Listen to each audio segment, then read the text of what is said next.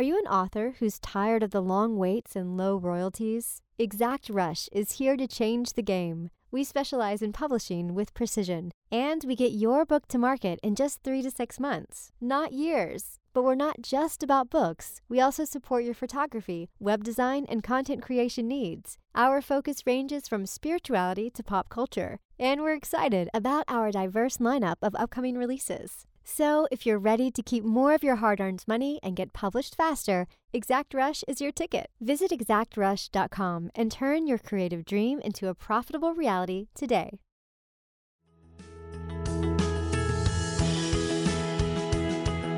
Tap into your most original thinking, organize your ideas, and create the opportunities to launch your creative work. Unlocking your world of creativity with best-selling author and brand innovator, Mark Stinson. Welcome back, friends, to our podcast, Unlocking Your World of Creativity. And I really appreciate all the comments and reviews and suggestions that we're getting from listeners as we travel around the world talking to creatives about how they get inspired and how they organize ideas and, of course, how they gain the confidence and the connections to launch their work out into the world. And it's that launching today that we're going to focus on. And if you know me and if you know this podcast, we talk about coffee shops a lot. And we talk about having coffee as a way of doing business and getting to know people. And what's perfect is that I'm today talking to a husband and wife team that focuses on how to run profitable coffee shops. And my guests are Claire and Andrew Bowen. Welcome to the show. Yeah, thank you for having us on. Thank you very much for inviting us on. Excited to be on. It's going to be terrific. And we're right in the middle of the UK in Oxford today. Yeah, thank you. It's always good to stamp our passport in the UK.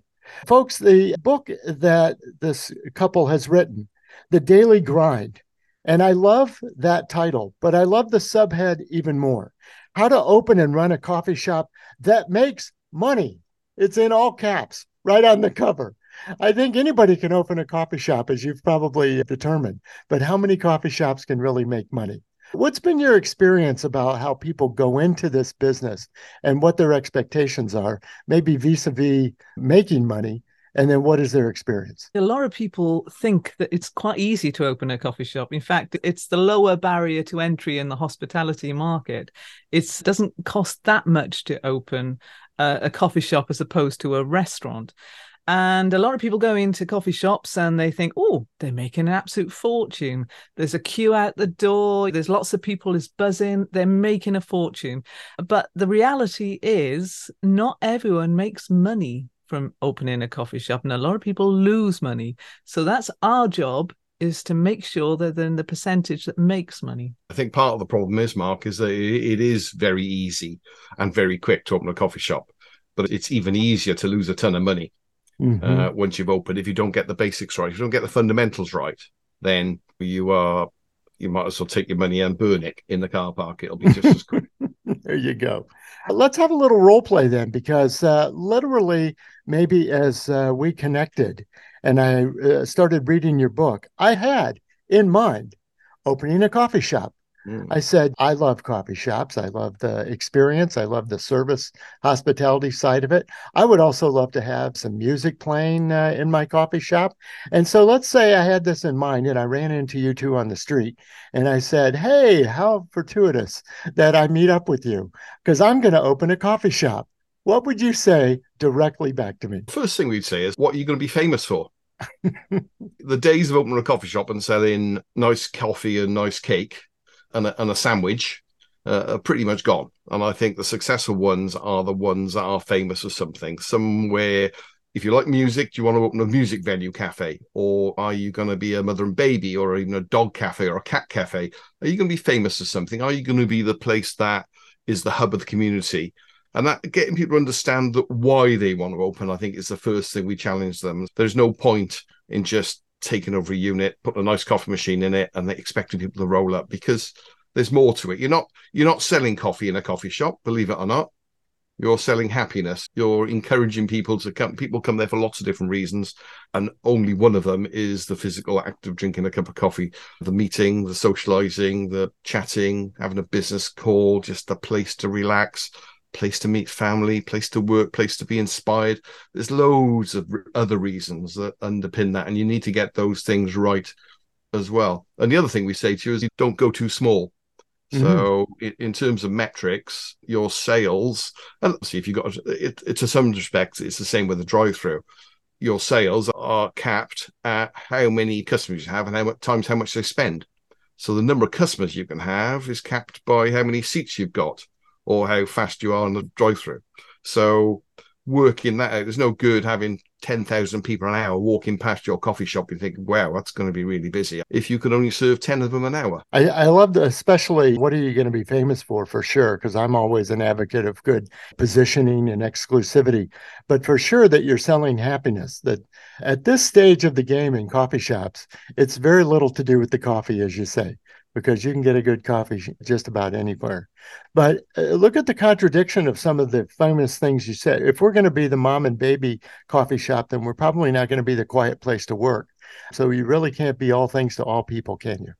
Absolutely. Yeah, exactly. And that's a very common mistake people make. They want to please everybody, and it's absolutely impossible to do that. As you just said, if you want to attract mums and babies, you're not going to attract the workers who want to be quietly on their laptops. So choosing who you want to serve, your avatar, as we call it, your ideal customer, is vital before you go down the line of choosing where to open and what you're going to sell. So you've got to choose why you want to do it, and then who you want to serve. Because we always say you wouldn't open a vegan restaurant in the middle of a meat market. Your customer, your ideal customer, has to be outside your door. Yeah, people are a bit lazy when it comes to coffee. It needs to be either close to where you are or en route to where you're going. It needs to be exceptional. We don't operate 5-star restaurants where you're going to book 6 months in advance and travel 100 miles as an event. It's almost a necessity of life. It's almost sort of something like air and mobile phone. No, it's something we take for granted, but people ain't going to travel far for it. Your location is critical. Yes. Let's touch on that then, because I was surprised in the book. You spent quite a bit of real estate in the book talking about location, selecting the location, leasing the location, dressing up and designing location. Location is quite famous as a real estate term, but I never put that much into it when I thought about coffee shops. But you've really focused on this and had quite an analysis of how to choose the right location. Well, it's, as you quite rightly say, it's the biggest chapter in our book. Once you've decided on what you're going to be famous for and who your customer is going to be, location comes next. And we wrote the book in a logical way, that how we would have liked to have had a book written for us when we first started to think, how do I work out in order, rather than going down rabbit holes, how do I work out in order what I have to do to be successfully opened? And location is key.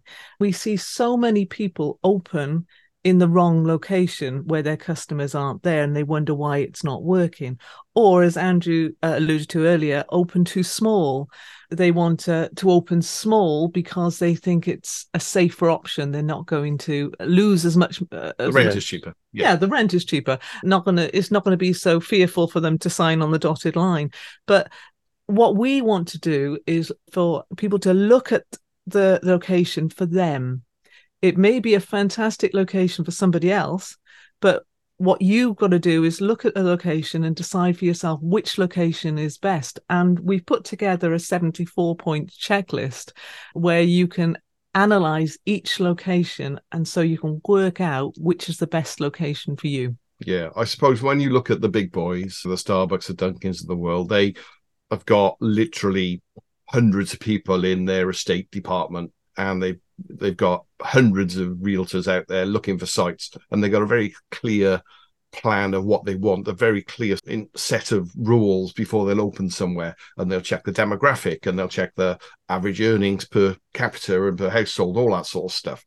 But what we try to do with the book is, because the average independent, or most independents, either haven't thought of that or even have got no idea of what goes on behind the scenes. So the whole purpose of that first chapter being so big and pushing it so much second chapter, sorry, was that it will give the independents, who the guys that we work with, a head start, really, to bring it back up to a level playing field where because Starbucks haven't opened there's a reason why.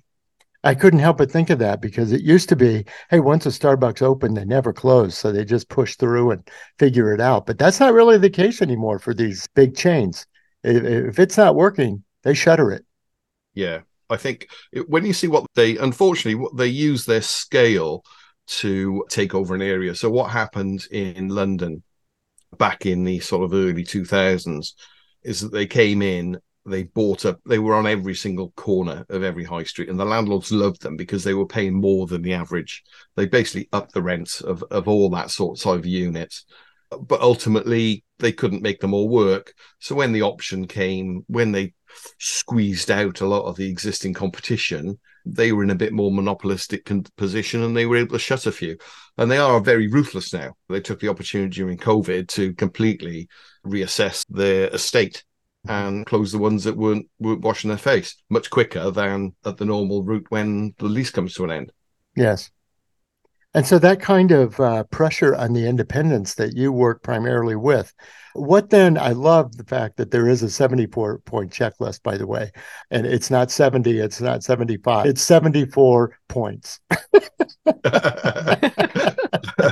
We should have made one extra, really, to 75, but 74 that's the kind of critique I get from editors, and so you can't think of one more. But I think it's more memorable on the 7. But the fact that you have to have this rigor, and many times on our podcast, because we like to talk about creativity and the design and the recipes and what we'll be famous for, but this kind of rigor of decision making is what we creatives need the most. Yeah. And I got to say, I really enjoyed the most recent one with Shannon. Yeah. It really resonated because the things that she talked about, it's the importance of the look and the feel and the smell and the colors and the textures are all still important in a coffee shop, really important, which is people don't understand the importance of that. They might go somewhere and like it, but not quite understand why they like it. But the people that get it right do so much better than the guys that just make it up as they go along and just paint the walls red or not even think about the impact of color. So that is, in terms of that creative thing, it is really important to understand those nuances as well. So once you've got your site, let's make it look special, because the better it looks, the better it feels, the more you can charge, and the more customers you're likely to attract, and the more people are going to like it without even knowing about it. There's a book called Gastrophysics from the guy, Charles Spence from the University of Oxford, who we know, and in there it talks about the textures of food and the sort of crunch on your tongue and all that sort of things that make a difference. And we love all that because that's those tiny little things that can be the difference between okay and wow. Well, and you have a chapter on wow service, and service gets a tough rap these days. We are very critical. We post our reviews on every platform we can. We have an opinion about everything about the service. Then you overlap. I had to combine these two chapters in my mind, though. But then you've got training and the nurturing of the people that provide the service. That's also a tough one for business people right now. Hiring, training, retaining employees. What's the state of the state? Even since you've written the book, I'm sure you're getting a lot of feedback from your coffee shop owners. Actually, it's all over the news at the moment with hospitality, people saying that it's really hard to get good people to work in hospitality. Over here in the UK, we had Brexit, where we came away from Europe. And so that did influence a lot with the workforce. However, what we say is if you employ the right people, you treat them well, and you employ for the hospitality gene, and you nurture those people, they're more likely to stay with you. They'll get more likely to give good service. And in the long run, it's cost effective. If you pay as much as you possibly can and more and treat your team, they're going to stay and they're going to do a good job. Yeah, it starts at the very top in terms of the culture. It actually goes back to that why. Yeah. Who would want to work in a business where the boss is constantly moaning about how bad his people are? all that sort of stuff. And you hear it all over the time. I don't know where you hear it over there in the States, Mark, I'm sure you do, where the business owners are moaning, I can't get people, and the people I get aren't really very good. And it wasn't like that in the old days. But actually that to me shouts as a really bad culture within that organization. And people won't put up for it anymore. You need that to get that culture right in your business before anything. And that goes back to that why. What you can be famous. People want to work for somewhere that they can go to the bar at the end of the night or at the family dinner and say, I work for these guys. And they go, wow, they're great. They don't want to go home and say, I work for X, and they go, blooming egg. You've got to get that culture. And that's the thing. The labor turnover is such a hidden cost within a business. Totally. That's clear. You mentioned this hospitality gene. I would love to know your tips and tricks for interviewing. Where do you put your hand to find that pulse on the wrist of the prospective employee? It's going back to when I was a nurse and a midwife. I take the pulse. Yeah. No, the hospitality gene, as we like to call it, is you employ people for the gene rather than experience. So if somebody came to me and they smiled, they were eager to work, they didn't stand there with their arms crossed or leaning against the bar, and they were looking to do things, clearing tables, just to interact with the customers. Now, I call that the hospitality gene, because I can teach people how to make a fantastic cup of coffee, but I cannot teach the hospitality gene. You've either got it or you haven't. Nah, so good. Thanks for this advice. You're making me think about a lot of things before I open my coffee shop. I'll definitely go through the 74 points. That is for sure. Listeners, my guests are Claire and Andrew Bowen in Oxford, UK. They are coffee shop and cafe consultants, especially to independents. So we're learning a lot about how to open and run a coffee shop. But now I'd like to turn the page to the book itself and a little bit about the craftsmanship and the process. You've been doing this consulting work, and at some point you said, or someone suggested, you really ought to write all this down and put it in a book. What was the impetus for you getting this book going? I think it started initially. When we had our business, we had lots of people come to us asking us for help. Friends of friends, pick your brains. I need, like you, I think you're opening a coffee shop. Can I have a chat? Can I have a coffee? Can I have a beer? Mm-hmm. So we had all that, and we had probably seen at least one or two people a week at one stage. It was a lot. So we thought, actually, I probably need to do this. Then we started doing a little bit of blogging on LinkedIn, and we got fantastic feedback from that, actually. And then we thought, actually, let's write a book about it. So we went on a course, didn't we? Yeah, we went on a book writing course, to be honest with you. And we decided that let's put it down. Let's think back to how we were when we first started. What would we like to have known? What would we have liked to have read in a book that would have guided us so that we didn't make mistakes? And so we wrote it together. Now, that doesn't mean to say that we sat in the same room at the same computer typing. Andrew gets up early. He likes to rise early. So he used to get up at 5 o'clock and do 2 hours of tapping away at the computer and then put it into Dropbox. And then I woke up a bit later on at 7 o'clock and then took over, and then I carried on typing away.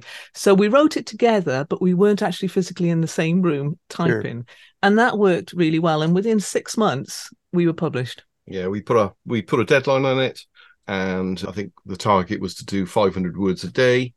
Obviously, we did the overview of it. We did a big mind map of what we were going to do and just chunked our way through it. We tried not to be too complicated, but we try to cover as many of the things that you don't know, because there are so many of those in there that people don't even think about.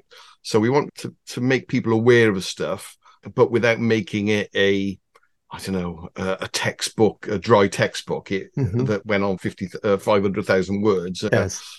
It does have very practical language, but you're right. Yeah. It's not a dry didactic instruction manual by any stretch. Yeah. And it's interesting you describe this. Okay, you start it, I'll complete it. We'll go back and forth. It doesn't have that sort of choppy voice. And that's why I was curious as to the sort of writing craftsmanship, because I think it all blended together very well.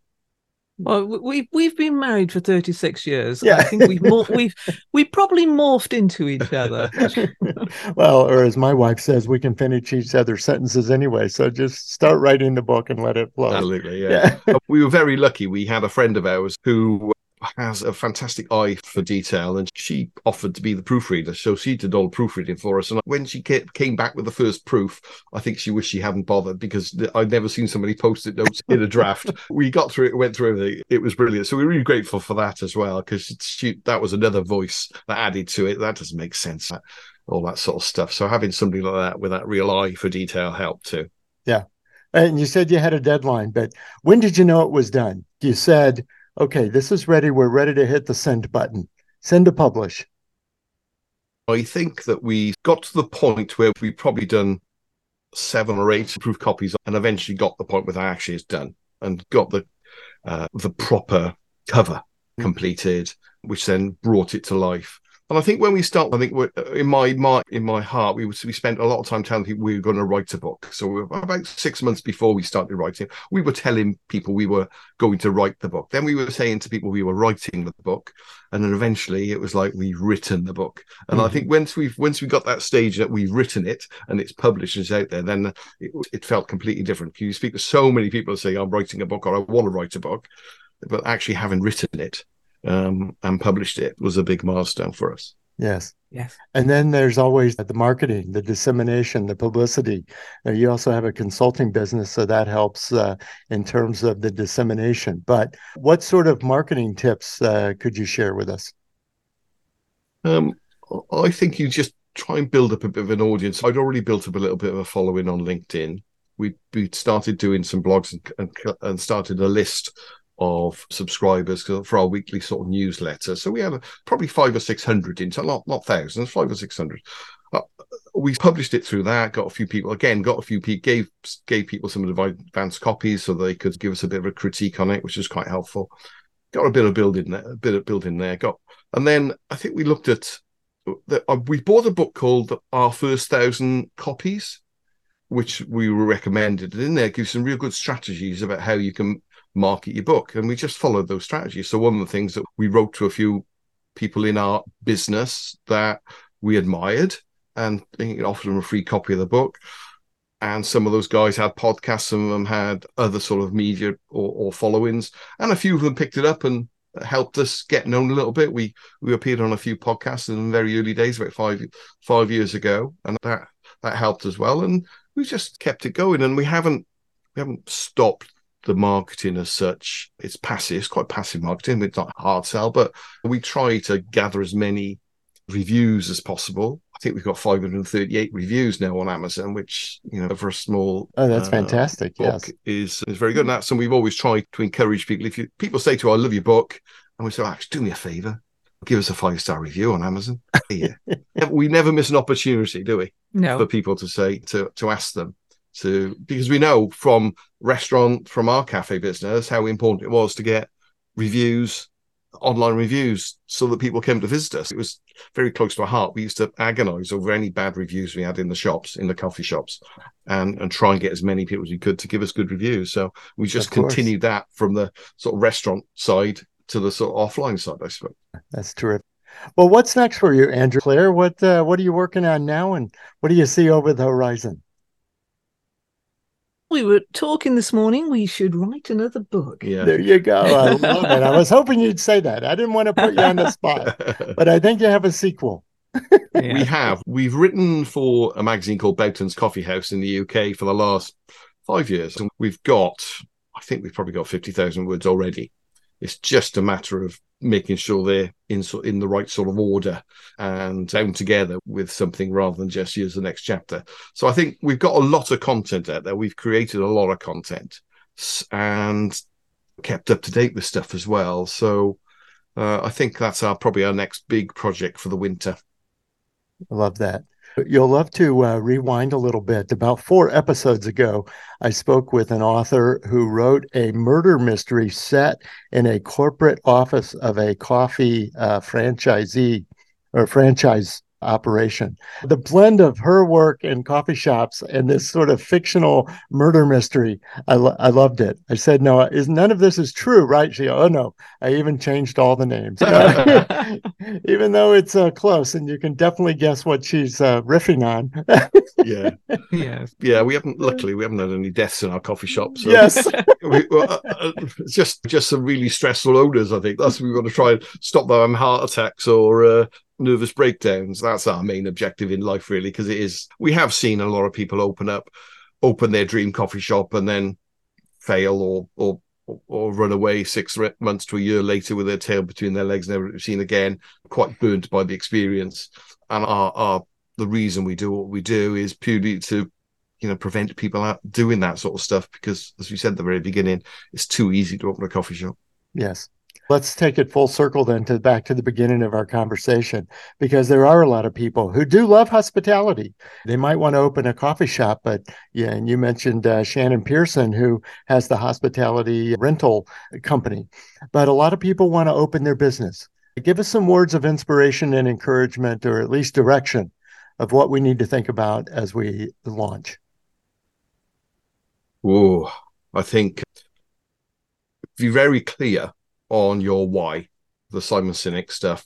Be very clear on that, what you want to do, what you're going to be famous for, very clear what your target market is, very clear on what makes you happy, and also be clear about what the end game is for you. Because there's no point in putting all this hard work into something and after 10 years of graft be left with nothing to sell or nothing to pass down. So you need to be really clear on what you want to achieve. And I'd add to that, before you start, as you say, get the end game in mind before you start, but to choose the right business partner. We've seen so many people hit problems when they picked the wrong business partner.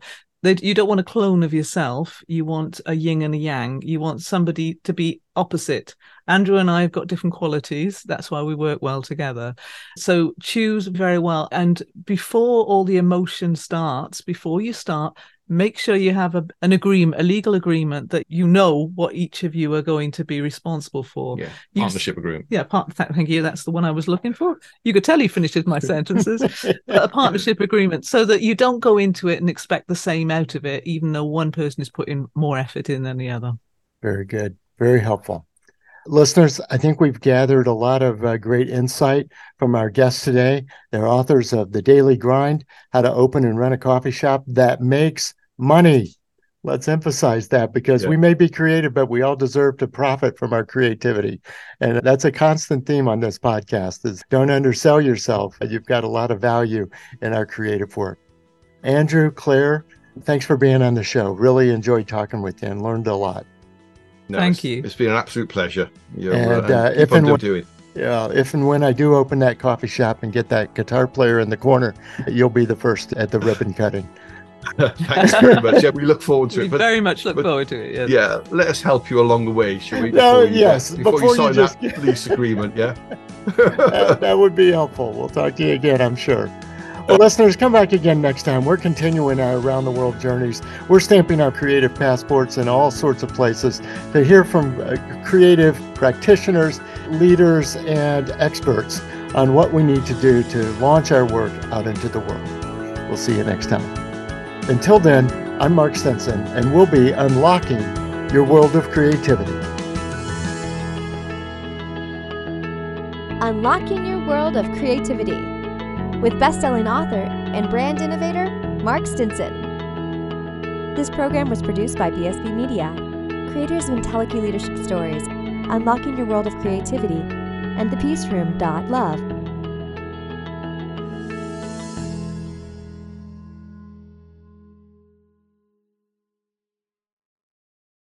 We've created a special offer just for listeners of the podcast. You can get the book, A World of Creativity, for a special price of $5.98 for paperback, and the Kindle version is only 99 cents. Go to mark-stinson.com to take advantage of this special offer.